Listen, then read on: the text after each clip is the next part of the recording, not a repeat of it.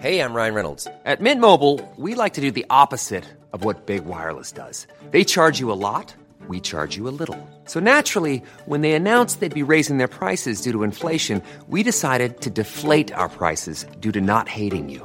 That's right. We're cutting the price of Mint Unlimited from $30 a month to just $15 a month. Give it a try at mintmobile.com/switch. $45 up front for 3 months plus taxes and fees. Promo rate for new customers for limited time. Unlimited more than 40 gigabytes per month. Slows full terms at mintmobile.com. Hello and welcome to the Heredity Podcast with me, Dr. James Bergen. In today's somewhat bumper episode, we're going to discuss a group of organisms most people are aware of, but few know much about: sponges. In particular, we're going to explore the population dynamics and ecology of the vase sponge, as we discuss the recent Heredity paper, Oceanogeographic features and limited dispersal shape the population genetic structure of the vase sponge Eisenia campana in the Greater Caribbean. And this is a long episode, but once you hear how incredibly fascinating and complex these seemingly simple organisms are, I think you'll understand why. So first of all, welcome to the Heredity Podcast. Can you please both introduce yourselves? Okay, hi, my name is Sarah Griffiths and I'm a lecturer in ecology and conservation genetics at Manchester Metropolitan University in the UK. And my name is Don Berenger and I'm a professor of marine and disease ecology at the University of Florida. Well, thank you both for joining me. This paper is focused on sponges, which I think everybody listening will know about, but maybe they won't actually know that much about them as an organism. So could you just tell us a bit about sponges in general and why they're interesting to study? Yeah, so I think sponges are often a bit misunderstood and they, fly under the radar a little bit, but they're a really interesting group. They are aquatic invertebrates that are found mainly in marine ecosystems, but also there is a family found in freshwater ecosystems as well. So they're relatively simple. They're basal metazoans. They don't have organs or a circulatory system or a digestive system or things like that, and they make their living from filter feeding mostly. There are some carnivorous sponges actually in the deep sea. Wow. Really cool. Also in caves, but the vast majority are filter feeders, and they're a hugely successful group. So there's over 8,500 described species, many more that are undescribed, and they're very diverse. They're found in the deep sea, they're found in caves, they're found in shallow areas, they're even found in the intertidal zone, and they're found from the tropics to the Arctic regions. So they're very interesting from an ecological perspective. In some systems, they are the main habitat providers. They're very abundant, very high biomass. And also this filter feeding is very key to their importance to the ecology of a system. So as they suck water in through their pores, they take out what they need from it, and they really alter the characteristics of the water column. Wow, fantastic. I don't think anybody would think that they were nearly as interesting as that. I had no idea there were carnivorous ones. That's cool. In this paper, you focused in on a particular species of vase sponge, and I wonder why you chose them and why this species in particular is interesting. Yeah, so this species is very common in the Caribbean, and the Caribbean is a very interesting area to study sponges because in coral reefs in a lot of areas, now in the Caribbean, the coral cover has declined significantly, and you'd actually more call them sponge reefs in some areas now because they're really starting to dominate the benthic biomass. But this species in particular caught our attention because of its current situation in Florida. So I'll hand over to Don to talk a little bit about the sponge there. Sure, yeah. Vase sponges are particularly abundant throughout the Caribbean, but in the Florida Keys, they're very abundant. And in some areas, like Sarah was saying, sponges have begun to become the primary habitat-forming organisms on coral reefs. But in what we call hard bottom habitat, which is, it's still calcium carbonate, rock-based substrate, but it's relatively flat, shallow tropical habitat and featureless other than the organisms that live there. And a lot of organisms will use hard bottom habitat as a nursery grounds. And the hard bottom is littered with sponges of all sorts of different types and species, but some of them are quite large. So these vase sponges that we're studying, of course, they start off really tiny, just a larvae that settles to the bottom, but they get to be quite large. So a large vase sponge, Eisenia campana, might be, like the size of a medicine ball. And they're oftentimes a little bit undercut, as are some of the other species there. So they provide lots of habitat for organisms to hide underneath of them. And then there's lots of organisms that live within the interstices of the sponge. So within those channels that Sarah was talking about, where the sponges pull the water in and they filter out certain particles, organisms will actually live within the sponges. So they live in those holes, in those tubes, and actually between the cells of the sponge. Because sponges, as Sarah mentioned, they don't have tissues per se. So they're only at the cellular level of organization. But part of the problem, to, I guess, return full circle to your question, is the issues in the Florida Keys have been changes in water quality over the past several decades have resulted in massive blooms of cyanobacteria, which is a single-celled algae, and the water turns just absolutely pea green. It actually gets a little bit more viscous. So the water is a little thicker, because this algae actually produces a mucilage. Well, that mucilage, that viscosity of the water, we've shown in some experiments, actually chokes the sponges and it kills them. Well, so long story short, what happens when you have these blooms, you have massive areas of sponges that are killed off, and particularly these vase sponges, which are so abundant and so important for the organisms that live there. And so that's really kind of what got us, sort of keyed in on this particular species and looking into potentially restoring those populations. I mean, it's really obvious from what you've been saying there how important these sponges are and the problem that they're facing. And I guess now would be a good time to kind of hear exactly what it was that you were aiming to find out in the study. So obviously you have these sort of big problems, but what was it you were particularly aiming to find out? Yeah, so these mass mortalities, they really got us thinking about the kind of capacity for resilience in this species. So obviously they're sessile as adults, they can't move. So their dispersal is limited to the larval stage. So in times of environmental change, obviously it's quite hard for them to get away and then to come back again to that area once the environmental change has passed, like these cyanobacterial blooms, for example. So what we really wanted to think about was what was the population structure of this species. We wanted to look at patterns of gene flow and what particular features affect gene flow in this species. Coming on to that as well, how genetically diverse are sponge populations? So has this been affected by those past mass mortalities that we've seen? So really, is their resilience coming from genetic diversity, or have they got a better capacity for recruitment from other areas than we might expect by their short larval duration? Fantastic. And I guess you kind of mentioned the structure a couple of times, and you keep on throwing out place names like the Caribbean and Florida. So I guess the sort of first thing that I'm kind of curious about in what you did was how you collected your samples. Did you get to visit lots of cool places yourselves? Yeah, well, that was a fun part of the study, that's for sure. But as with a lot of projects, there's a whole lot of scientific collaboration going on. It was a real team effort, and we couldn't have done it without the help of a lot of people. So yeah, this was some work that I did for my PhD. So I did do the majority of the field work. I went down to Florida for a summer, and Don and Mark Butler, who's another author on this paper, they have a whole army of grad students down there studying all aspects of the ecology of the system down in the Florida Keys and Florida Bay area. So I joined them and we collected a lot of samples from Florida. Yeah, another particularly exciting opportunity that came up was with Thierry Perez, who's another author on the paper, who organised a 3-week research cruise in the Lesser Antilles. So that was a really cool opportunity to sample in that area. And I think previous to that, there wasn't any studies on sponges that had sampled in that particular location at all. So it's really cool to get the chance to do that. But yeah, like I say, I have to give thanks to people who collected samples or donated samples for us as well. So that includes Chris Freeman, he collected those samples from Gray's Reef, and Frederica Cleaver, who collected for me in Belize as well. So yeah, thanks to those guys. Hey, I'm Ryan Reynolds. Recently, I asked Mint Mobile's legal team if big wireless companies are allowed to raise prices due to inflation. They said yes. And then when I asked if raising prices technically violates those onerous 2-year contracts, they said, "What the f*** are you talking about, you insane Hollywood ass?" So to recap, we're cutting the price of Mint Unlimited from $30 a month to just $15 a month. Give it a try at mintmobile.com/switch. $45 up front for 3 months plus taxes and fees. Promo rate for new customers for limited time. Unlimited more than 40 gigabytes per month. Slows full terms at mintmobile.com. Ever catch yourself eating the same flavorless dinner 3 days in a row? Dreaming of something better? Well, HelloFresh is your guilt-free dream come true, baby. It's me, Keke Palmer.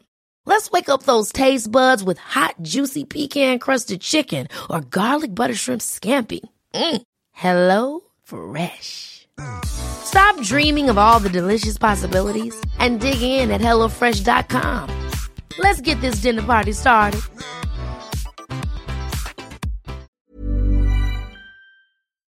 Awesome. Yeah, I mean, it's always slightly heartbreaking when you hear people who basically just sit in the lab and get samples sent to them. But I mean, your sample map looks amazing. So it's great to hear that you actually got to go out and collect some of them yourself. For sure. Yeah, it's a bit of a, it's a marine biologist's dream, really, to go carrying on all around the Caribbean like that. Yeah, I was very, very fortunate. Yeah, definitely. So I guess you have this sort of fairly incredible number of samples from these sort of like wide-ranging populations. So I'm really curious as to what you did once you collected these samples. Like, what was the genetic work that you undertook? So they came back to Manchester with me and we extracted the DNA.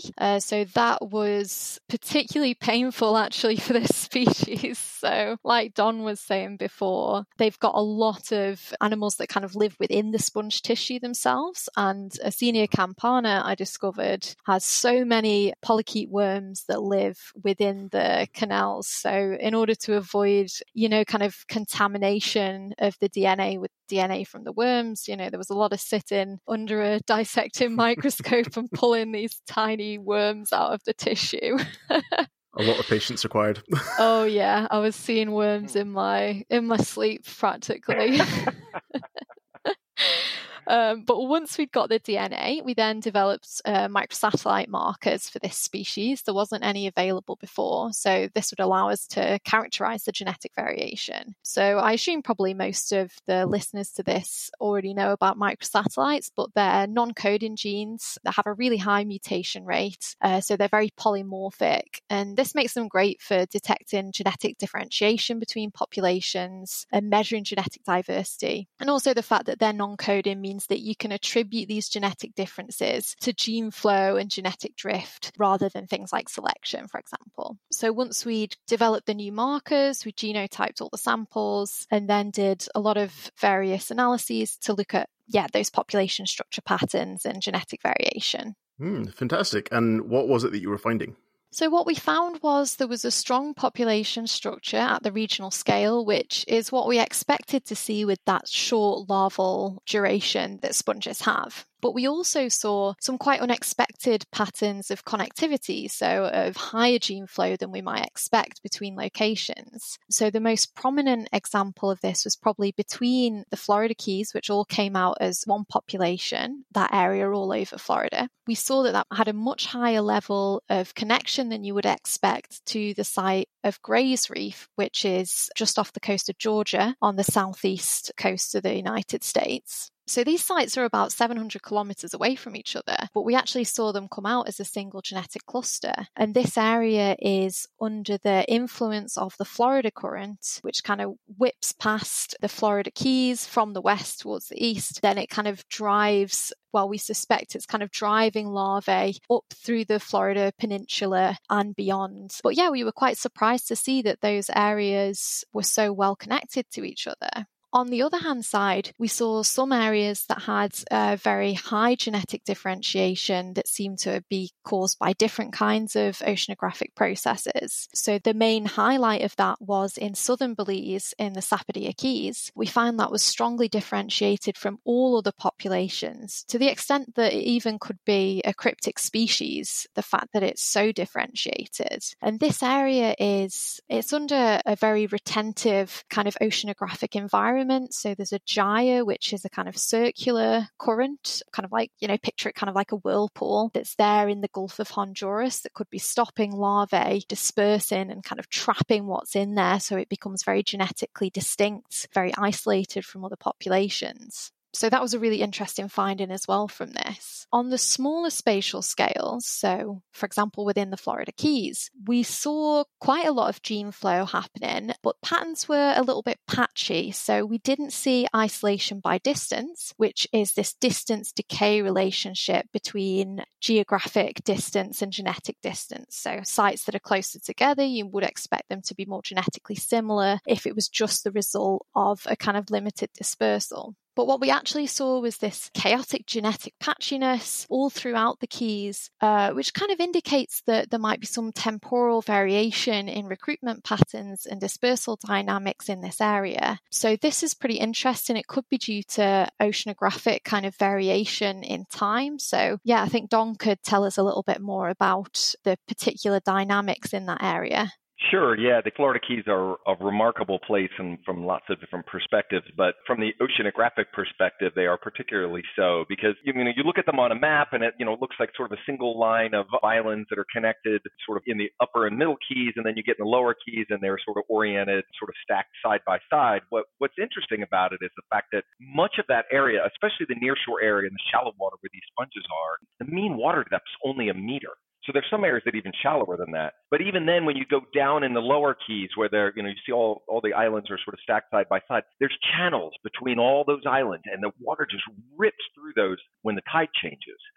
So when you have a shallow water environment like that, you've got all these different really complicated circulation patterns, so that there might be a population of sponges on one side of kind of a famous bridge in the Florida Keys, is the 7 Mile Bridge, where literally the bridge is 7 miles long. You might have a population on one side of that bridge and a population on the other side that are more different than a population 20 miles farther up the keys, because the water flow underneath that bridge and between those keys is so strong, it effectively separates those populations. Anybody who's ever tried to map the hydrodynamics in the Florida Keys has probably walked away just exasperated, because not only do you have so many small scale, movements of water, it's constantly like stochastic too, with storm events and things like that. So long story short, the hydrodynamics are complicated, and they're probably what, combined with the genetics are what driving some of this. Yeah, and so we also looked at kind of very close together sites in Martinique. We had 2 sites which were just 15 kilometers away in distance. So based on the patterns that we saw in Florida and Panama, you would expect those to be really quite genetically homogeneous, but they were actually moderately differentiated. So that was really interesting to see. Unfortunately, the hydrodynamics of that area on these very local scales haven't really been studied very recently, but we do know from kind of local knowledge in that area that there really is very strong currents that run between those sites. So that could be potentially blocking gene flow between those 2 areas. So yeah, we saw really the ocean conditions are potentially super important. In terms of genetic diversity, generally we saw that it was very high, really across all populations. But very interestingly, in Bambuki in Florida, we saw that there was a signature of a genetic bottleneck, and we also found positive significant inbreeding coefficient there. So this is an area that has suffered a mass mortality in the past. So it seems to be that this could possibly be the reason for seeing those genetic patterns there. Interestingly, another site that had suffered mortalities in the past as well, Long Key, that had very high genetic diversity, no bottleneck signature, no inbreeding. So that really shows that the site-specific nature is very important. So we can only hypothesize, but Bambuki is in a kind of sheltered bay area. There seems to be a local gyre there that could make it a little bit more cut off, whereas Long Key lies in an area where there's a lot of current activity that could potentially allow it to get, if it had suffered a bottleneck from these mortalities, that gene flow could replenish the gene pool in a lot better way than it's able to at Bambuki. So yeah, another testament to the power of the waves potentially.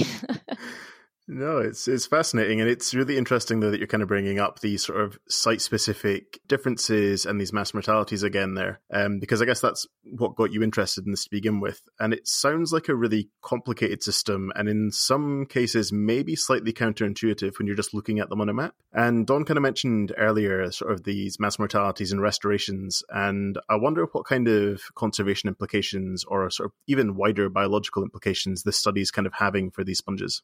Yeah, so I think in terms of the restoration, there is some interesting findings that could be applied to that. So Don can probably discuss a little bit more about that kind of methodology for how you actually go about the restoration process. But what this really suggests is this high genetic diversity that we were seeing needs to be maintained that could be very important for their capacity for resilience and adaptability against environmental change. And although they can reproduce asexually, so in some sponges there seems to be quite strong fragmentation that can happen in hurricanes and things like that. But here we saw that most of the samples that we collected, all the individuals are genetically distinct. We only found a couple of pairs of clones in the whole data set. So yeah, although it's very useful that they can be fragmented into multiple pieces to try and make more sponges, perhaps we need to sort of concentrate on fragmenting many individuals into few pieces rather than a few individuals into many pieces in order to maintain that diversity. I would say also that it would be very important to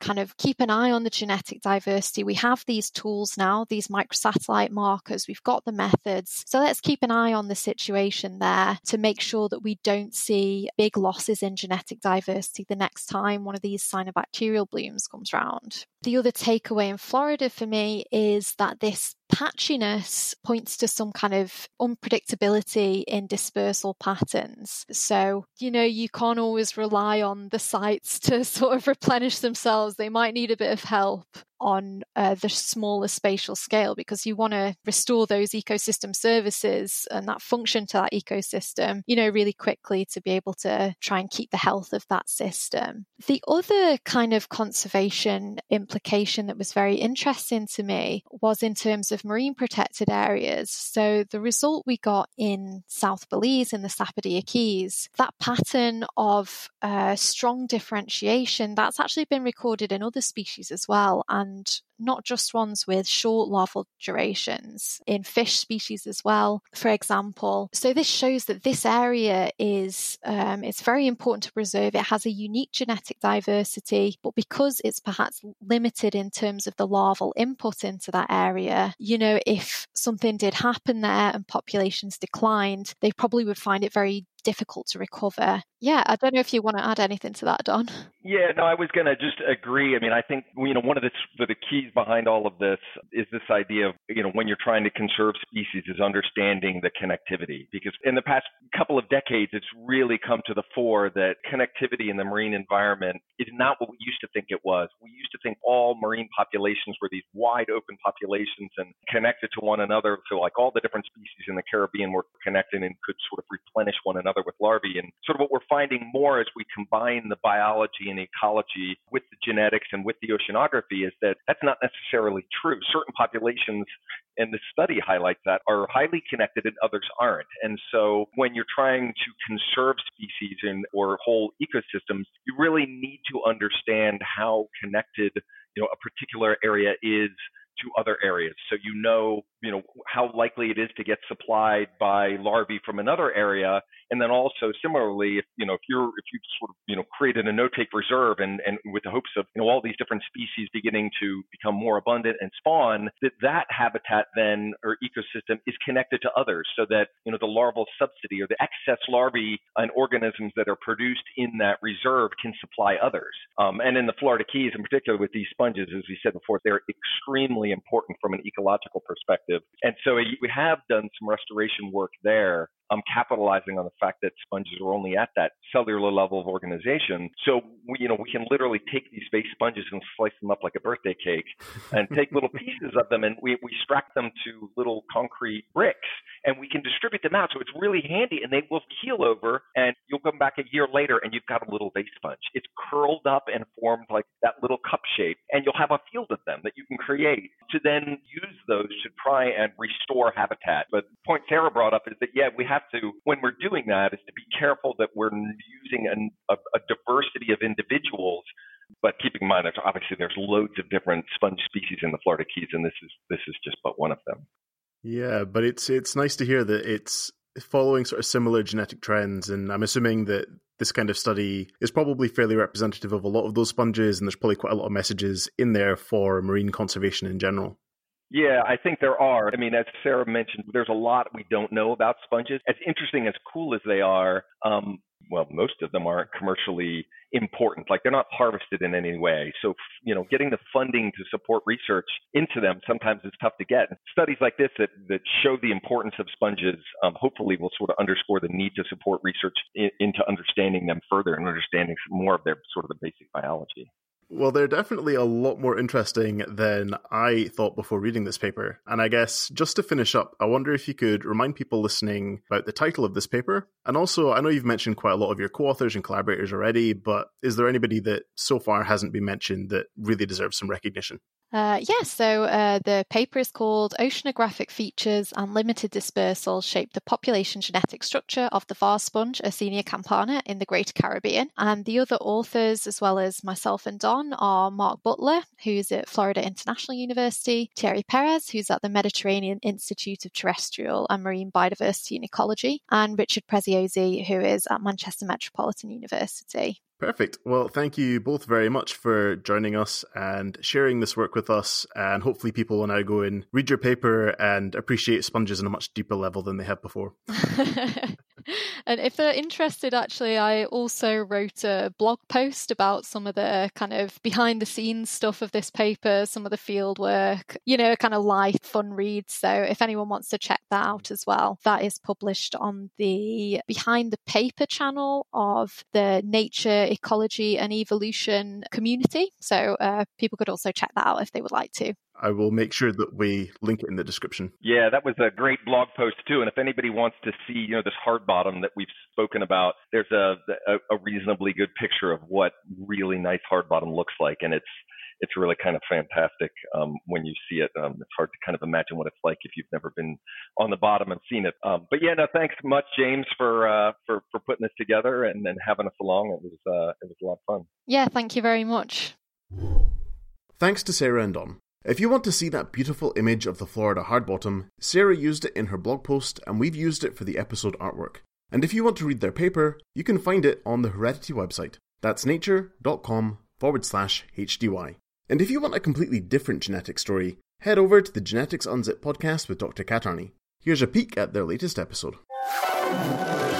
In the latest episode of Genetics Unzipped, we're taking a look at the ancient war between our genes and the pathogens that infect us, looking back thousands of years to the Black Death and before, all the way through to our very latest foe. One of the most curious things about COVID-19 is the wide variation in how it affects different people, from being a very serious or even fatal illness, through a range of strange symptoms that vary in their severity, to none at all. So, do these differences lie in our genetics? Or are there other factors at play? Plus, figuring out genetic susceptibility to the Black Death for the inhabitants of Cambridgeshire's ancient graveyards, and monitoring malaria in antique medical samples. Genetics Unzipped is brought to you by the Genetics Society. Listen and download now from geneticsunzipped.com or wherever you get your podcasts. Another fascinating and topical episode. Also, if you didn't know, last week Kat Arney published a new book, Rebel Cell: Cancer, Evolution and the Science of Life, which investigates cancer and looks at how genetics holds the key to overcoming it. It's definitely on my read list, so if you get the chance, maybe you can check it out too. But that's us for today. Heredity is the official journal of the Genetics Society. You can subscribe to the Heredity podcast on all good podcast platforms, and you can follow us on Twitter. That's @Heredity Journal. If you want to get in touch with me directly, drop me an email at hereditypodcast.gen@gmail.com. I'm James Bergen. Thanks for listening. Ever catch yourself eating the same flavorless dinner 3 days in a row? Dreaming of something better? Well, HelloFresh is your guilt-free dream come true, baby. It's me, Keke Palmer. Let's wake up those taste buds with hot, juicy pecan-crusted chicken or garlic butter shrimp scampi. Hello Fresh. Stop dreaming of all the delicious possibilities and dig in at HelloFresh.com. Let's get this dinner party started.